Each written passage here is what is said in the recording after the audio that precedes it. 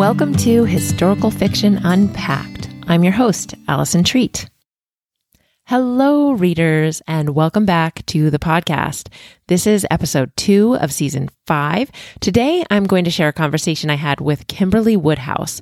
Now, I really didn't know much about Kimberly before, but she's amazing. She has more than 24 best-selling books, and she's been writing for more than 20 years. So I don't know why I hadn't read her before, but she's great. She was amazing to talk to you from a historical fiction reading standpoint, but also as a writer. Like if you are an aspiring writer or a working writer, this is like a mini class on how to organize your writing life.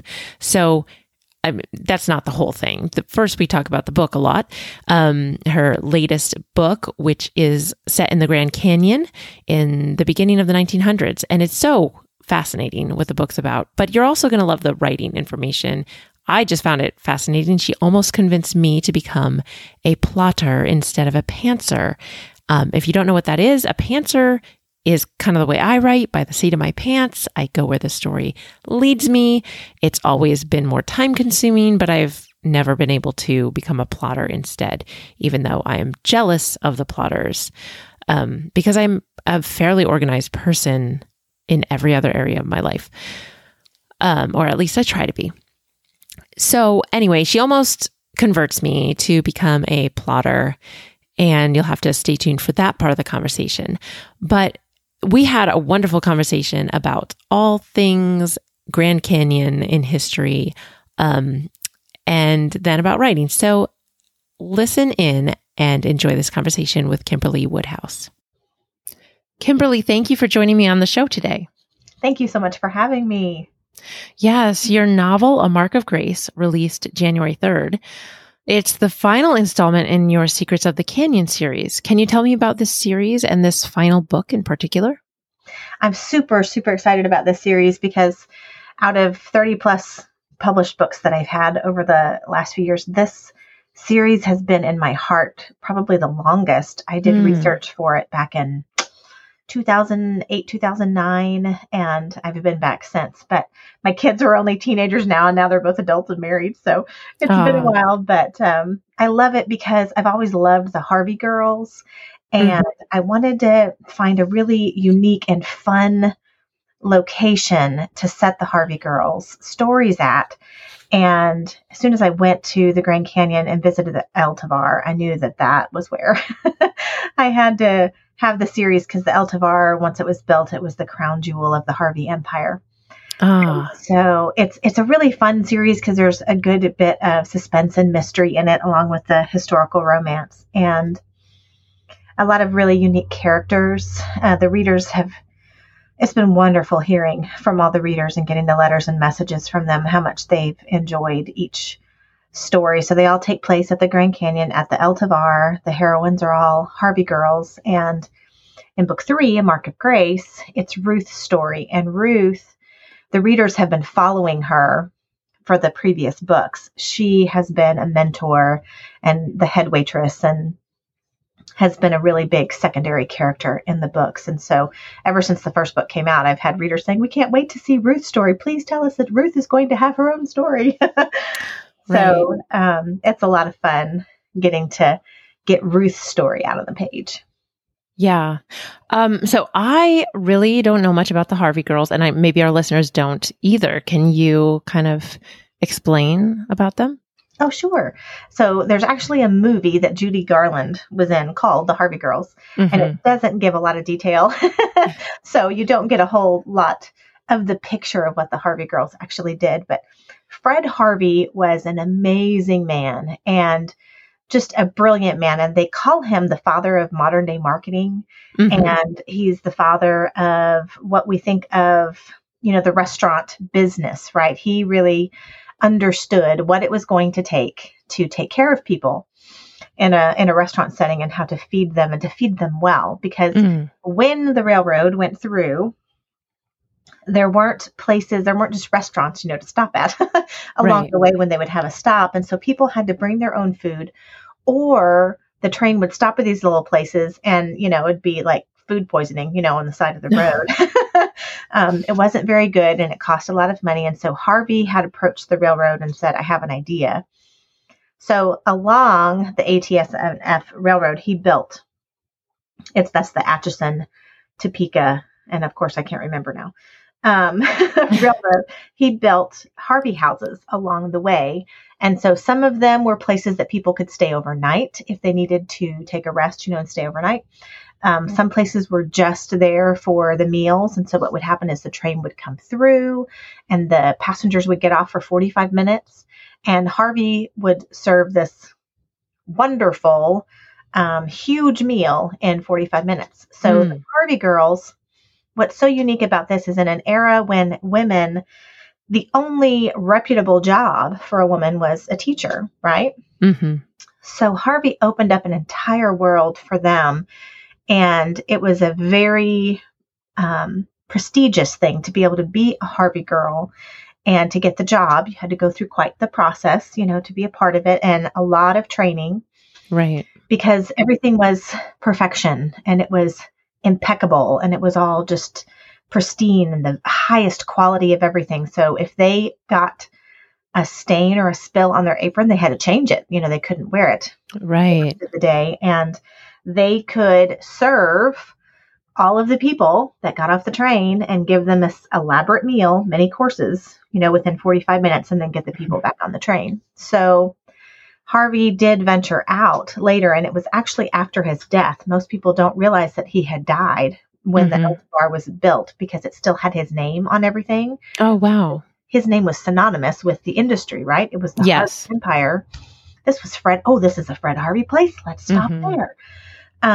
So he had died when his sons did the deal and made sure that the Eltivar was built there alongside the railroad on the very rim of the Grand Canyon. And it became the place, especially for the wealthy, to vacation and for them to go visit, because before the railroad built the spur to go all the way to the edge of the Grand Canyon, it was like a 12-hour stagecoach ride.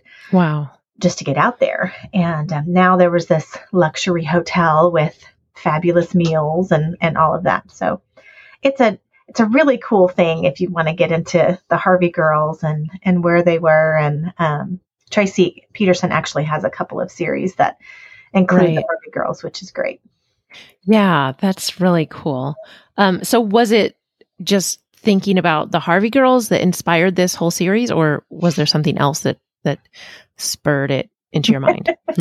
Well, I don't want you to think I'm a crazy person, but this is, I know you understand this, the mind of an author. I was out there, and when you go out there and you have your kids with you, right? And even though my kids were teenagers, they're older, it's this mom thing. You get really worried because it's not like there's railings everywhere. Oh, It's the Grand Canyon's huge. Mm-hmm. And it is really deep and it's a long way down. And I remember asking, first I'm thinking about this whole mom protection thing, make sure that my kids don't fall in, right? Right. And then I started asking all of the rangers and the official people, out there. I was like, so how many people die, in the canyon every year? Because it's just, that's what I thought. I was like, oh my goodness. And they actually pointed me to a book in the bookstore. And the title's actually Death in the Grand Canyon. And it's how many, stories over the years of interesting, deaths that have taken place there. Mm-hmm. So since I love suspense and, mystery in my stories, my brain kind of went to that place. Is like, well, what kind of conflict, could I have here? This is a really unique setting. And back when it was built in 1905, this is just phenomenal, and how far out it would have been. And there wasn't anything there, at that point. So it's just a fascinating location. And I think for me, the ideas just began to spin because you look at the canyon and you can move your head, an inch and you're seeing something totally new and amazing. And so it sparked a lot of ideas, and I love Harvey girls. So my kids just started joking because every time I'd ask a question, my son would go, Mom's an author. So Well, and I was going to add, I don't think you're a crazy person, but I think it's that thinking outside of the box or thinking of things that maybe everyone else wouldn't think of. That's what makes great authors. So, it's good to ask all those questions. We ask lots of questions, don't we, Allison? Yes, we certainly do. So, what do readers have to look forward in this final book and the conclusion of this series? Well, Ruth has been a beloved character for the readers, and they really connected with her. So again, it's Ruth's story, but understanding since it is her story, once we dive in, to her, something very major happens, life-changing happens to her at the end of book 2, which is A Gem of Truth.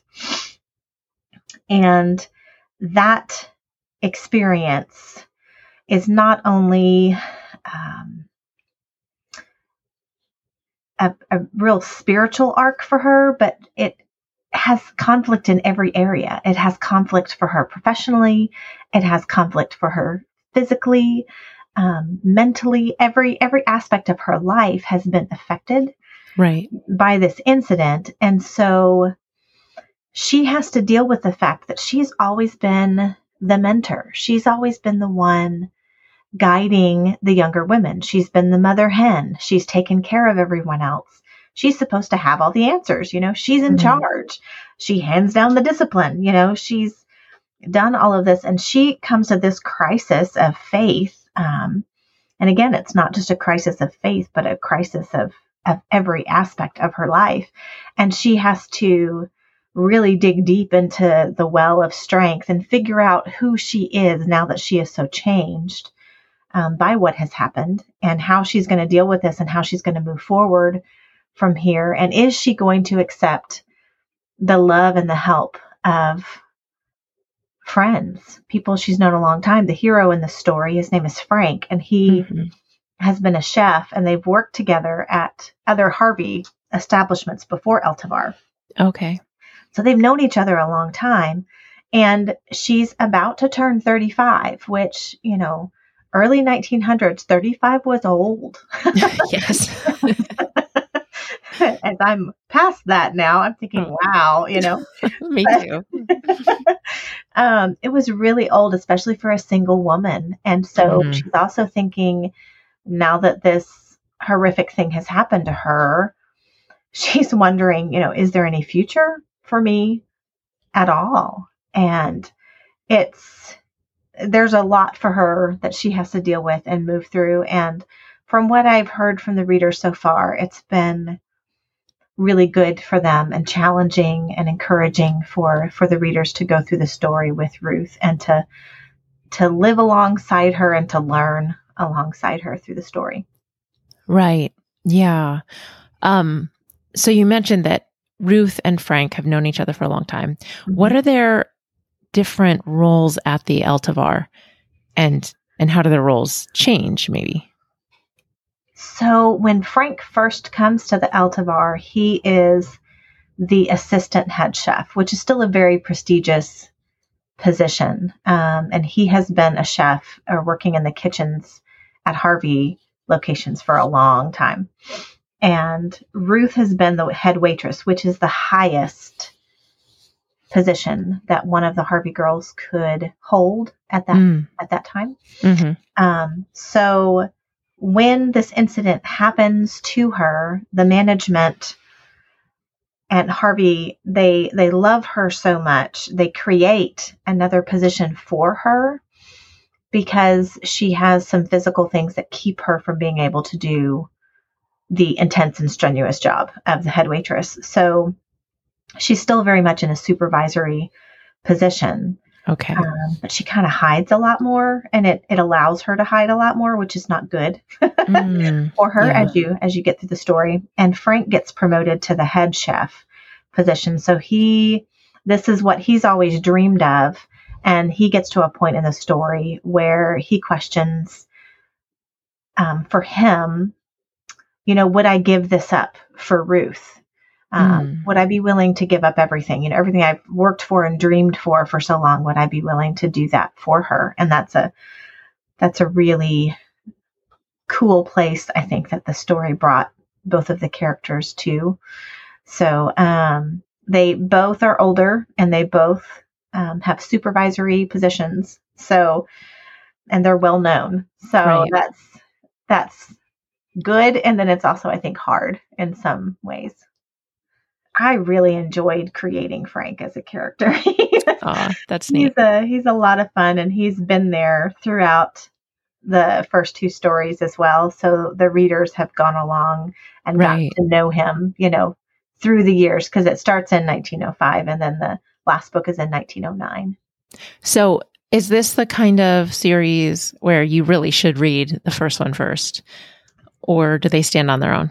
They do stand on their own. Like, I've had a lot of people that have read either book 2, and then they, like, a lot of readers have just said, hey, I just started and I read book 3 and now I'm going back and reading the others. So I think they can stand on their own 2 feet in the sense that you have a complete story. But if you don't start at the beginning, I feel like you probably, would be yearning to know more, because now you understand that there's more to the story and there's other characters that they would want to know, because they are in the other books. So in book 2, it's Julia and Chris. And then in book 1, it's Emma, Grace, and Ray. And those characters are all a big part of book 3 as well. Okay. So how has writing this book changed your view of history? This might just be kind of random, but one of the stories that was fun for me, I'm a research nut. I love to research and totally get sucked in. And some other secondary characters that are used throughout the books are real fiction, are real historical, not fictional characters, the Kolb brothers. And so if you visit the Grand Canyon and you go to the Grand Canyon Village and you go west down the Bright Angel Trail, past the El Tovar, you'll actually see the Kolb brothers studio. It's still there. And the Historical Society has preserved it, and it's phenomenal. And El Tovar is on the rim of the Grand Canyon, but the Kolb brothers studio is literally like hanging on the edge of the Grand Canyon. These two brothers built this house back at the same time in 1905. Anyway, these guys are just crazy. They're adventurous and wild and brilliant, and they do just some just amazing stuff in history. And I fell in love with both of these brothers because they're so fascinating, and their pictures that they took were fascinating, and the steps that they took to get the pictures were, everything about them was just so interesting. But decades later, they actually found a skeleton in a boat in the boathouse of one of the brothers. Oh my goodness. And so, there was some investigation and everything that went on, because the person had disappeared, I believe in the late 20s or the early 30s, I think, in the Grand Canyon. And they, nobody ever knew what happened to this person. So the Kolb brothers did not murder the person who, the skeleton was found. But it's one of those things that you wonder, why did they have somebody's bones in there? Yeah. in their boathouse. So looking at history in that sense, there's always things to me that are true. And, if we put them in a book, they'd be like, that couldn't happen. But history's just so cool. And it's one of those things that we don't have the answer to. And it's just so fun to find these things, along the way. So for me, history's always new and exciting. Even though we're searching into things in the past, you find something completely unexpected, like bones in a boathouse. Right. Oh yeah. It's so true. There's always something. I mean, there's no way that one person can know everything about history. So you're always going to find new stories and interesting things and that surprise you. Fun. Yes. It really does. Definitely. So you said you're a research junkie, basically. So what is your research and writing process like? Oh, that's a fun question. So I research for each book probably 6 months, long before I write it. And since I have, the past few years, I've had 3, 4, 5 books Yeah. Coming out each year. So the schedule, is always fun because I'm normally writing one book and editing a book I've already turned in and researching, for another, and possibly, just writing the synopsis for like the next proposal kind of thing. There's normally at least 3 books, that I'm in process that I'm juggling. Wow.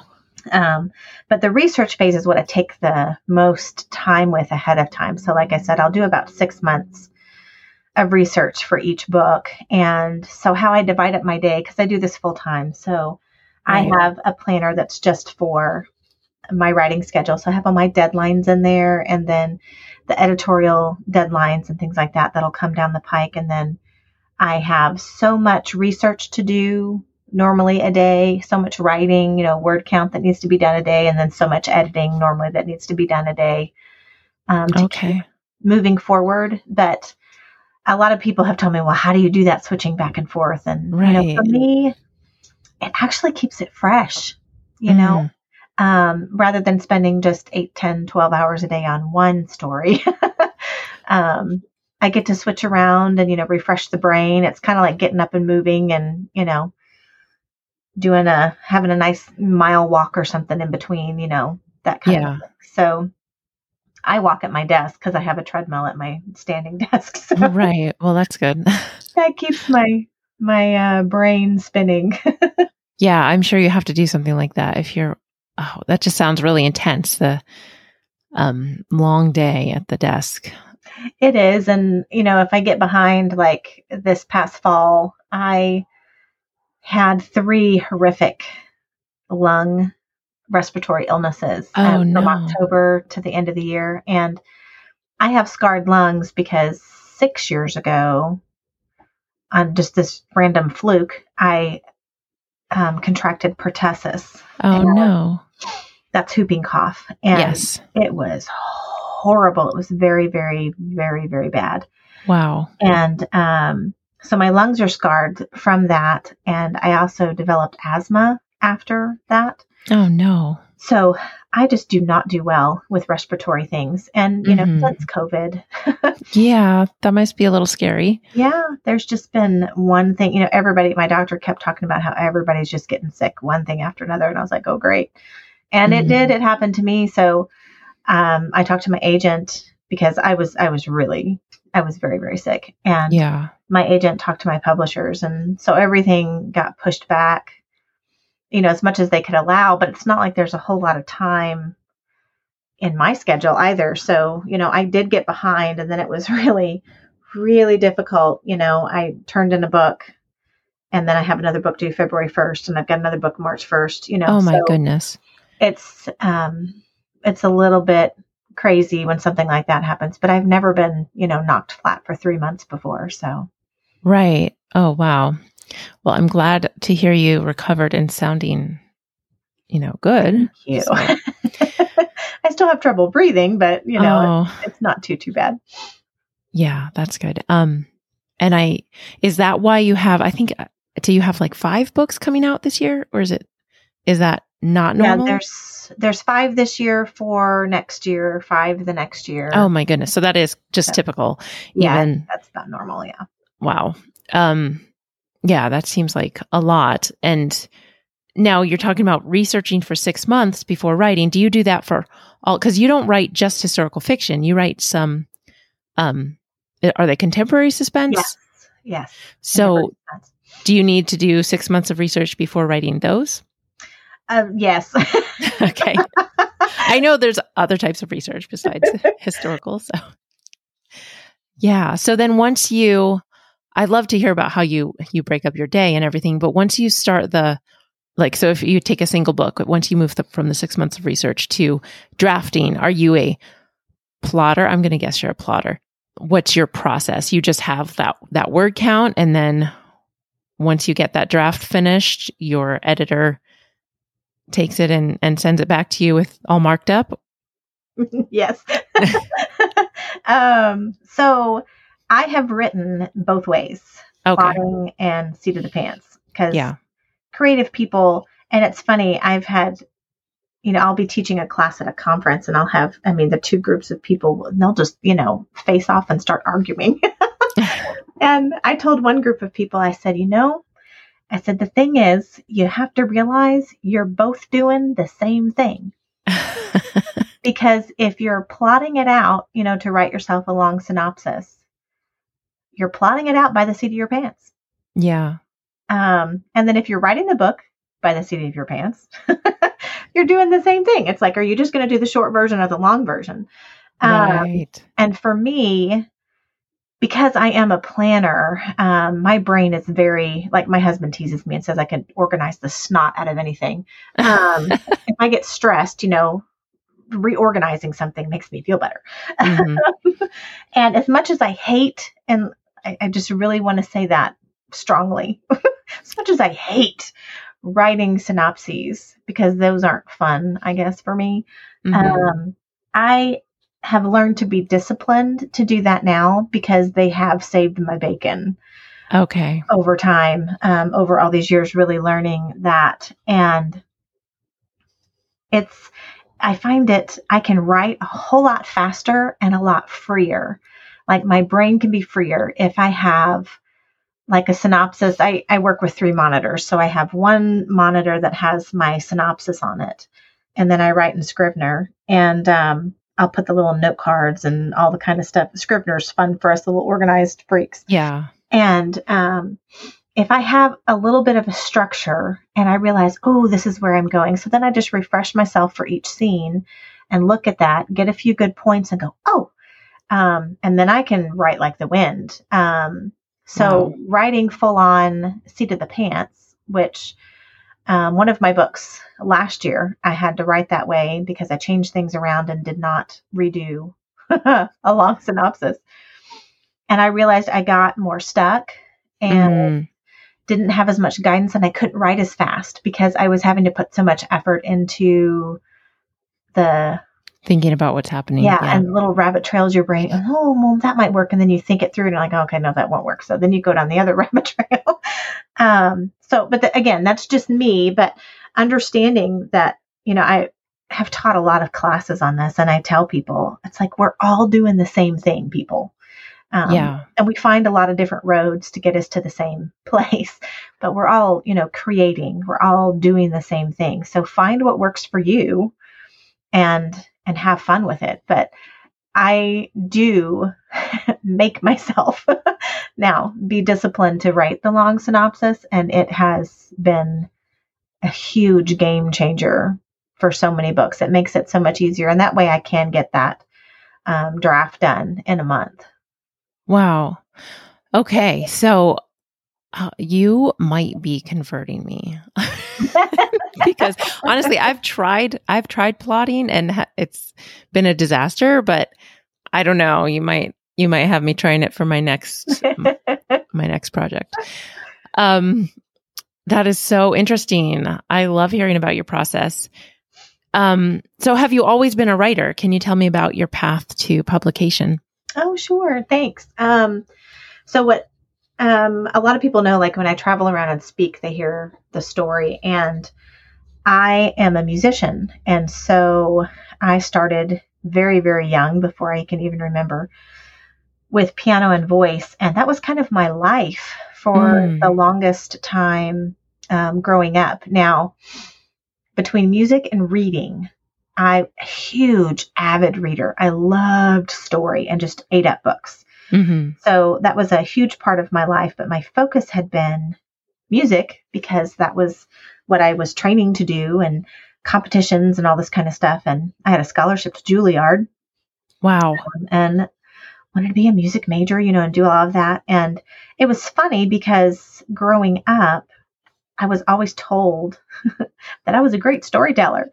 And, in creative writing classes and stuff like that, I would always get really high marks, and the teachers would rave about it. And, when you're a kid and you just, my focus was somewhere else. Music was everything, and I loved it. Loved music, still do. But it was actually a professor in college. He was my English professor, and I don't remember what it was for, but I had to write a creative writing type project. Mm-hmm. And he brought me into his office and he goes, Kim, he said, you are really good at this. And he said, you're a very talented storyteller. And I was like, oh, that's great. I was a music major sitting here going, oh, yay. And I would always say, well, I love to read. I always said that. So then I got married very young, and we've been married 31 years. Woo! But wow, that's great. Had our first baby, and he was really sick as a baby. And us creative people, we need something to do with all of the creative stuff that's flowing, right? And story ideas, all kinds of stuff was just, always in my mind. It was always stirring.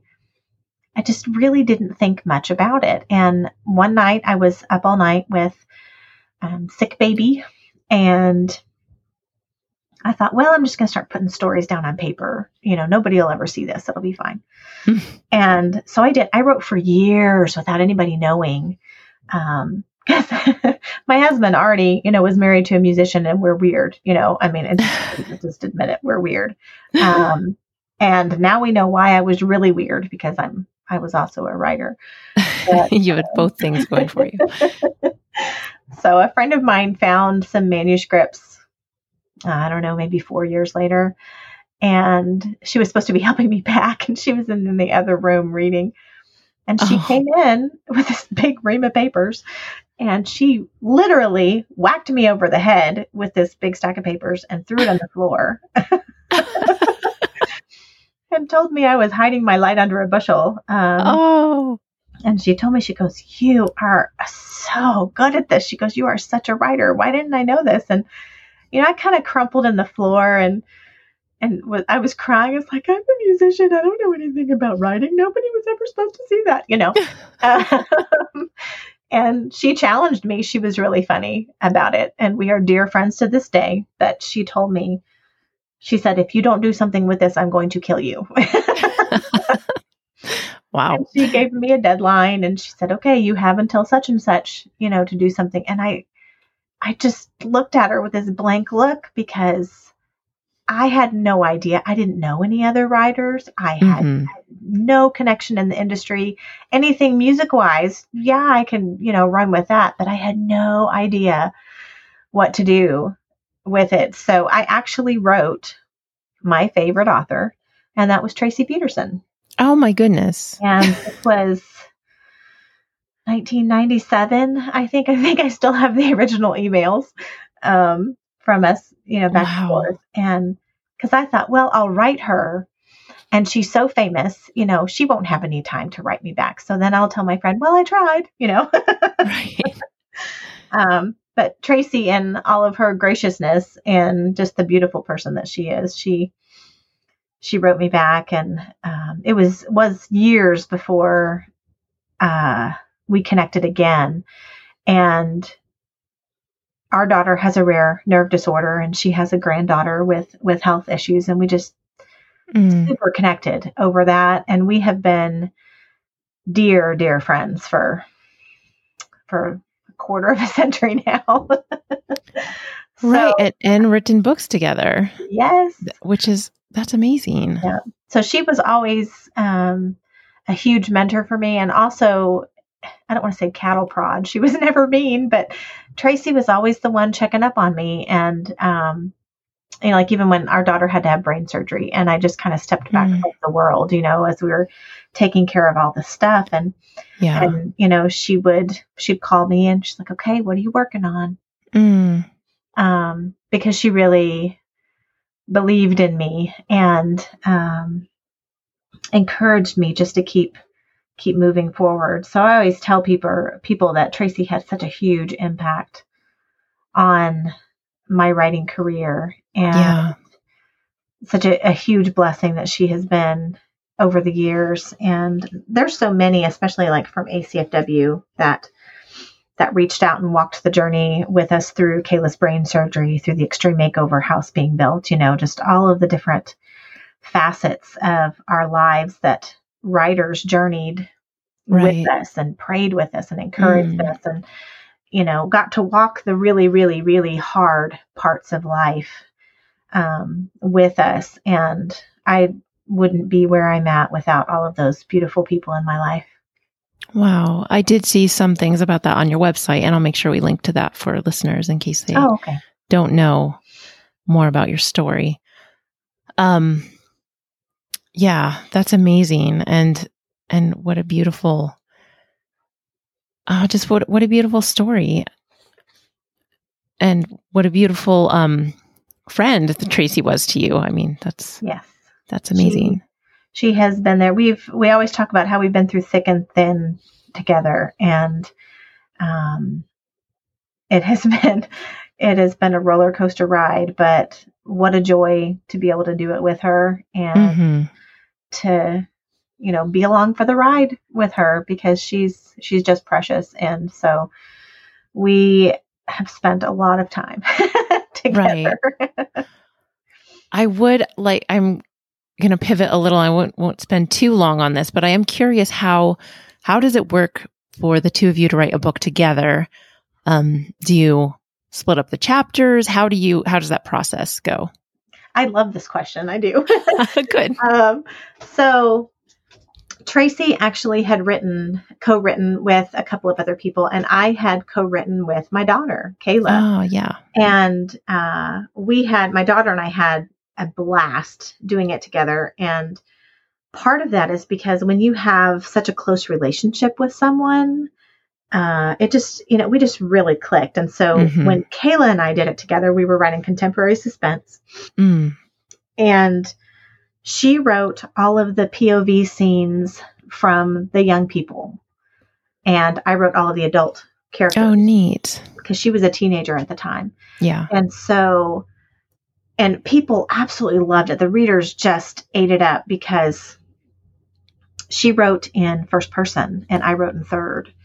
Wow. And it was unique, and it was also really fresh because it wasn't an adult trying to write a 13-year-old. It was a 13-year-old, writing a 13-year-old. And we always had mother-daughter characters in the book. We were both writing mother and daughter. The first book, No Safe Haven, is very, very similar.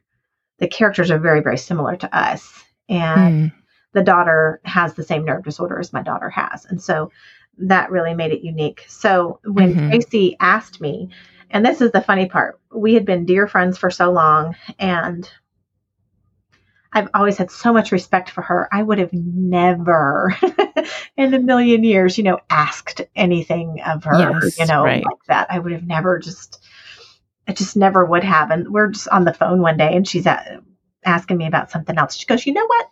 I'm like, "What?" And she goes, "I think we should write together." And I literally just about fell off my chair. I'm sitting at the Nook, and it's like, "What did you just say?" So her process is what she did with other co-writes, and she had done many of them. So what we do is what she had done now. With her first co-writes, she had been not the senior author, but the others, she had been the senior author. So as the senior author, that's the one who has the bigger name, the bigger following, right, that kind of a thing. And so she and I, how we do it, the process is that we get together and we plan out the whole book. So first we'll brainstorm. And a lot of times it's emails that go back and forth as we mull it over and let it simmer in the background, and we'll color code, change up things in the email so we can see what gets changed when. And then we'll move to a Word document, and track changes and, and all of that. And so we get the basic bones of the story. And sometimes this is 40 pages long, by the time we're done with it. Yeah. And she writes the long synopsis after we've done all of that, and after we've done, because we both do a lot of research for it, because both people have to know the story and the history and the location and everything really well. Then she sends me the long synopsis, and then I write the whole first draft. And so I send the first draft to her, And then she adds what I call her brilliance, because she's Tracy Peterson. She just weaves throughout the whole story. So right. if our book needs to be 90,000 words, I'll send it to her at about 65,000 words. And then she adds to it, and then she'll send it back to me, and then I edit and I add to it. And then we'll send it in to our editor. And so then at that point, then I handle all the edits that come back. Okay. And so I do the macro edit and the line edit and galleys and things like that. So the process has been really beautiful for us. The first few books, I wrote the long synopsis after we did, all of our chatting together. But I always tease her because she is the queen of long synopses. And so now it helps. And she kind of has helped me out since I do the bulk of the writing in the first draft. Then she does the long synopsis, and it also helps blend all of our ideas a little bit better. Right. So we've done 10 or 11 books together. I don't know which one we're on. Wow. Now. And our process is really quite smooth, and we love it. There's only been one time that we disagreed about something, and we weren't upset or mad or anything like that. She said, I just don't know if this character needs to be here. And I said, well, I really think he needs to be there. And ended up, it was good. The character stayed, but we had a good discussion about it. And but it's kind of the only time we've ever had anything really, that we didn't agree on. Right. That's amazing. Really connected with the story. So, yeah, that's great. Well, this is a question I ask all my guests. Okay. How do you think learning about history through story helps us approach life in the present? Oh, that's a great question. Especially I'm going to answer from the point of view that I've received so many letters from my readers on. Okay. That they realize how much history changes their lives now. Mm. And the fact that we have the opportunity in front of us to learn from history. And yet either we get too busy or we don't pay attention or, we're not taught enough history. Life, especially nowadays, when we have everything at our fingertips. And yet I feel like people know less and less about history because, they're sucked into social media or whatever. And I always like to do Dear Reader letters and author notes. So I'll put one at the beginning just to kind of forewarn them maybe about stuff or give them an introduction without giving stuff away. And then I always point them to the note that's going to be at the end of the book. And we try to put links and stuff like that in there so that if people want to dig for themselves, they can go look up some more. Right. And we put stuff like that on the blog and things like that. So it's powerful to see, if we just take the time, what we can learn from history and how applicable it is today. We wrestle with all kinds of stuff day in and day out. And a lot of times going back and reading a historical novel is great because you go back and you realize, they had to deal with it too, right? Yeah. It might be a little bit different, but they're dealing with this same, really big conundrum, that I'm having to deal with or having to make a decision over. And right. So I love that history impacts us so much in that sense, if we just take the time, to pay attention to it. Mm-hmm. Yeah, that's so true. Well, Kimberly, this has been a fantastic conversation. What is the best way for listeners to follow you? The best way is just to find me at my website, and it has all my links there. It's KimberlyWoodhouse.com. And even if you spell my name wrong, I think it'll take you to the right place. Great. Even if you put in KimWoodhouse.com, you'll go to my website. And so all the social media links are there, and contact forms are there as well. Great. Thank you so much for being with us today. Thank you. I really appreciate it. Well, my friends, I hope you enjoyed that conversation with Kimberly. I know I certainly did.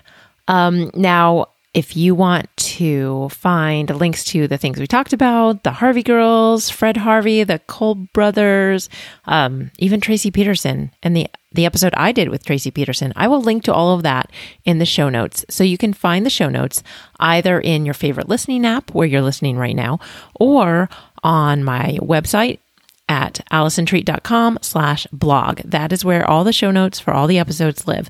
So you can go there. And, I like to tell you about some action steps to take on every show, because this is how you help keep historical fiction unpacked alive. The first thing you can do is you can subscribe to the show in whatever app you use. You just subscribe or follow the show. In Apple Podcasts, it's called following the show now instead of subscribing. And then after you subscribe or follow, please rate and review the show. It only takes 30 seconds to leave a short review, and it doesn't need to be long. But the more reviews we get, the more ratings we get, the more listeners will hear about Historical Fiction Unpacked. It will show this show to them if it's highly rated. So those are some things you can do. Also, if you'd like to join the conversation about this show every week, we talk about it in Facebook, on the Facebook group. It's called Historical Fiction Unpacked Podcast Group. You can search for it on Facebook, or you can get there from the show notes. You can also follow us on Instagram at Historical Fiction Unpacked. And if you would like to support the show with your pocketbook, I would be ever so grateful. You can do that via Patreon on patreon.com/AllisonTreat. You have to spell my name right there. ALISONTREAT. So that's Allison with one L. On Patreon. Now, the biggest benefit is that you're just supporting the show. You help keep the lights on here, which is awesome. But you can also, if you support the show at $5 or more per month, you can get a review video. I will send you, you'll get a video posted in there that you'll have access to every month about the books that I've read and what I really think of them, and the ins and outs, a much more detailed review than I might mention on the show here. There are other benefits on Patreon, so check it out at patreon.com/AllisonTreat. Now, as usual, I love to leave you guys with a quote. And this one is about the Grand Canyon, of course. It's from John Wesley Powell. "The wonders of the Grand Canyon cannot be adequately represented in symbols of speech, nor by speech itself." Of course, we keep trying, don't we? So thanks for listening, and keep reading historical fiction, my friends. I will talk to you again next week.